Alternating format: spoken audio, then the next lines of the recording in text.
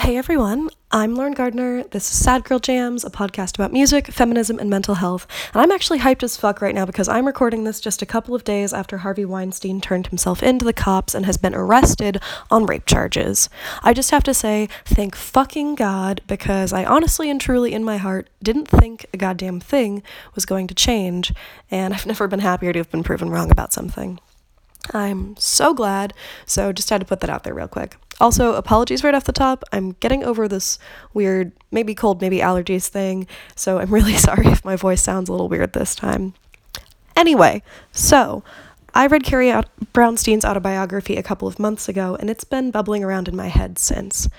I'm a big Portlandia fan and watched the first couple seasons of Transparent pretty religiously, but reading her book kind of jolted me into the realization that Carrie Brownstein lived this whole other life, which I was only distantly aware of before she became who I'm familiar with now. Which, no shit, of course she did more than the body of work I've been aware of for the last 10 years, and to say that I wasn't more vividly aware of her during her days as 1/3 of Sleater-Kinney is absolutely to date myself a little bit, but whatever. We're here now, and I've always thought it was an asshole move to make someone feel bad about not loving something deeper sooner. Anyway, if you haven't read Hunger Makes Me a Modern Girl, I'll offer it up to you as recommended reading. Carrie started out as, for all intents and purposes, a seemingly pretty ordinary woman who grew up in suburban Washington, but she just happened to pick up a guitar one day when she was 15 and started taking lessons from a neighbor. From there, more or less, the music took over, and she became a prolific guitarist and member of one of the most influential Riot Grrrl bands that provided the backing vocals to the third wave feminism movement of the mid-1990s to mid-2010s. So reading Carrie Brownstein describe finding music created by women who inspire her is like hearing the voice of someone telling you about how they're falling in love for the first time. In Hunger Makes Me a Modern Girl, she talks about how a friend encouraged her to check out the music scene in Olympia, among the likes of Bikini Kill, Bratmobile, and Heavens to Betsy. In the book, when she goes to learn more, she recollects the first time she heard Bikini Kill's song Feels Blind. She writes, "I remember being deeply struck by the lyrics, 'Look what you have taught me. Your world has taught me nothing.' And, as a woman, I was taught to always be hungry. We could eat just about anything. We might even eat up your hate like love." To me, that perfectly summed up being a young girl. It was the first time someone put into words my sense of alienation, the feeling that all these institutions and stories we'd been taught to hold as sacred often had very little to do with my own lived experiences. I had already been listening to punk, but hearing Bikini Kill was like having someone illuminate my world for the first time. Here was a narrative that I could place myself inside, that I could share with other people to help explain how I felt. I could turn the volume up on their songs, and that loudness matched all my panic and fear, anger and emotions that seemed up until that point to be uncontrollable, even amorphous. You get the idea, and you hear the reverence in her words, right? But just as equally as she spends time speaking with reverence about the music that shaped her, Carrie also spends some time in her autobiography very justifiably talking about some of the shortcomings of the punk scene when Sleater-Kinney was growing, including but not limited to bands picking each other apart for not being perfect in their representation, venues and crowds and bands that were sometimes too ableist, too racist, too homophobic. While I agree with her that there's a lot to be said for assuming positive intent, I'm glad that dialogue was happening then, because when you do look at a lot of the best-known Riot Grrrl bands, most of them are made up of white, able-bodied women, so I think it teed up a more inclusive space for the future. From the eye of a hindsight observer who was a child in the 90s, the Riot Grrrl movement and third-wave feminism still had a lot of rough edges. They didn't always get it right, and sometimes they were heavy-handed, but there was virtue in its heavy-handedness. It marked a time when women claimed space by force and held onto it with all their might, regardless of how much blood and pain and bullshit came out in the process of forcing the world to take them a little more seriously. It was the first real time that a whole genre of music existed to bloodlet out some of the rage these women felt about, at best, being marginalized and not taken seriously, and at worst, facing sexual assault, domestic violence, and isolating self-critique and doubt perpetuated by society's ideals for women. It was holding up a mirror to a lot of the ugliest parts of society that had shown their teeth during the previous couple decades. This music isn't beautiful, but it doesn't have to be. It's angry, and that in and of itself is such a valuable thing. Women have earned the right to be angry, and they've earned the right to talk about it. When simply your gender, let alone if you're not white or not straight, automatically determines that you're considered less than, you're absolutely entitled to be angry. On average, women, especially women of color, still make so much less money than men when they're in equal jobs. And in the United States, the government very obviously gives more of a shit about its guns than it does about a woman's agency over her own body, which, quick sidebar, huge shout out to Ireland for their landslide repeal of the abortion referendum. Great work over there. But really, it's probably easy to put your head down and try not to get angry about what growing up in a culture thriving off toxic masculinity is like. Everyone's got their own shit in their life, and it can absolutely be overwhelming to try and do something on a personal level about the injustices this world faces. But it's getting less and less easy to do that, especially in today's dumpster fire of a political economy.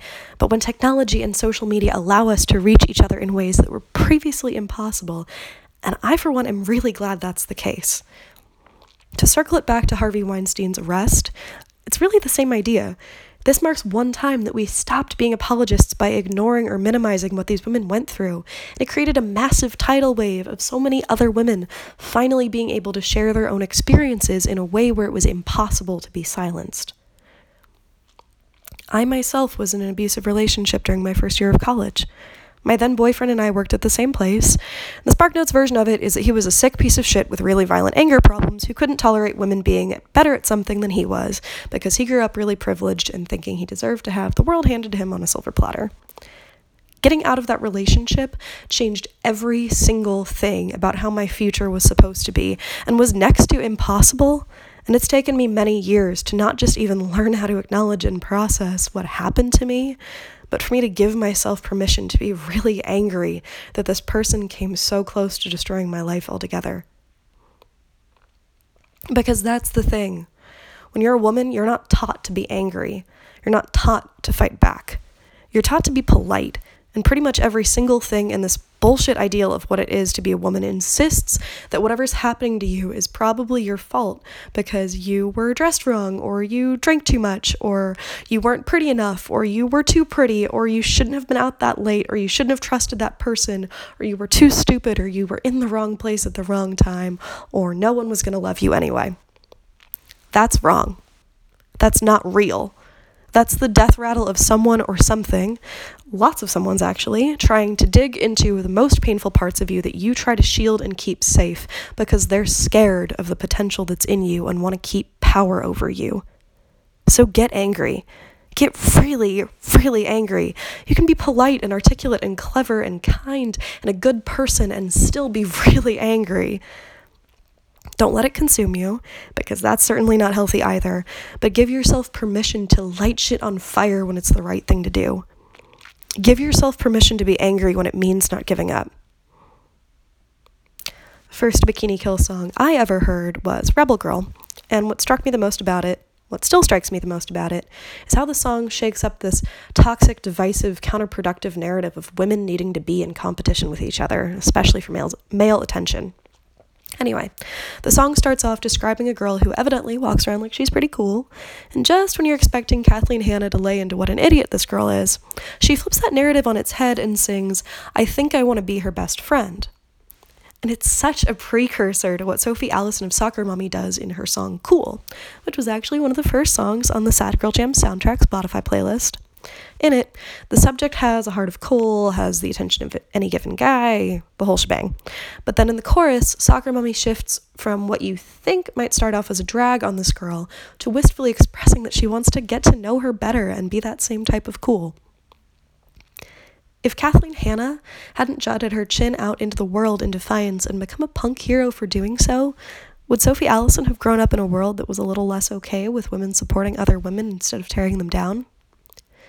If Celine Vigil of 7 Year Bitch hadn't stood her ground when she sang "Dead Men Don't Rape," would Mia Follick have learned how to confront threats in Dead Body with all the force and power in her voice of a young Susie Sue? If Sleater-Kinney hadn't called out the industry's lack of inclusiveness, would Camp Cope have known how to hold up the mirror to a gender-based hypocrisy in the music industry? Maybe. But maybe not. We all learn from each other. Our successes, our failures, our honest mistakes. Every one of us is, in some ways, a sum of each other's progress. If we don't have each other in our corner, we don't have anything. Somewhere along the line, these Riot Grrrl bands screamed and fought back until their instruments were broken and their voices were hoarse. And without them putting in that work, we might not be as readily able to rail against the things that still try to destroy us. Even though it took me till college to really listen to Bikini Kill, I heard my first Sleater-Kinney song when I was 15. My friend Courtney and I used to pass each other mix CDs during a high school creative writing class, and I've still got every single CD she ever made me, including the handwritten track lists we used to give each other describing why each song mattered to us. It was on one of these that I first heard Sleater-Kinney's "Burn, Don't Freeze." It was discordant, and although I didn't quite know how to love it then, I do now. The way all our voices sound when raised together, though sometimes they may be just as dissonant as that particular Sleater-Kinney song, is a chorus that is ever growing in strength. The tone may have shifted, but the influences that shaped it are still there, rumbling just under the surface. As women, we were indeed taught to be hungry, but now we have a better idea of what to do with that hunger. Thank you so much for listening. You can stay in touch on Instagram at SadGirlJams, and if you like what you've been hearing so far, please take a moment to leave a review on iTunes.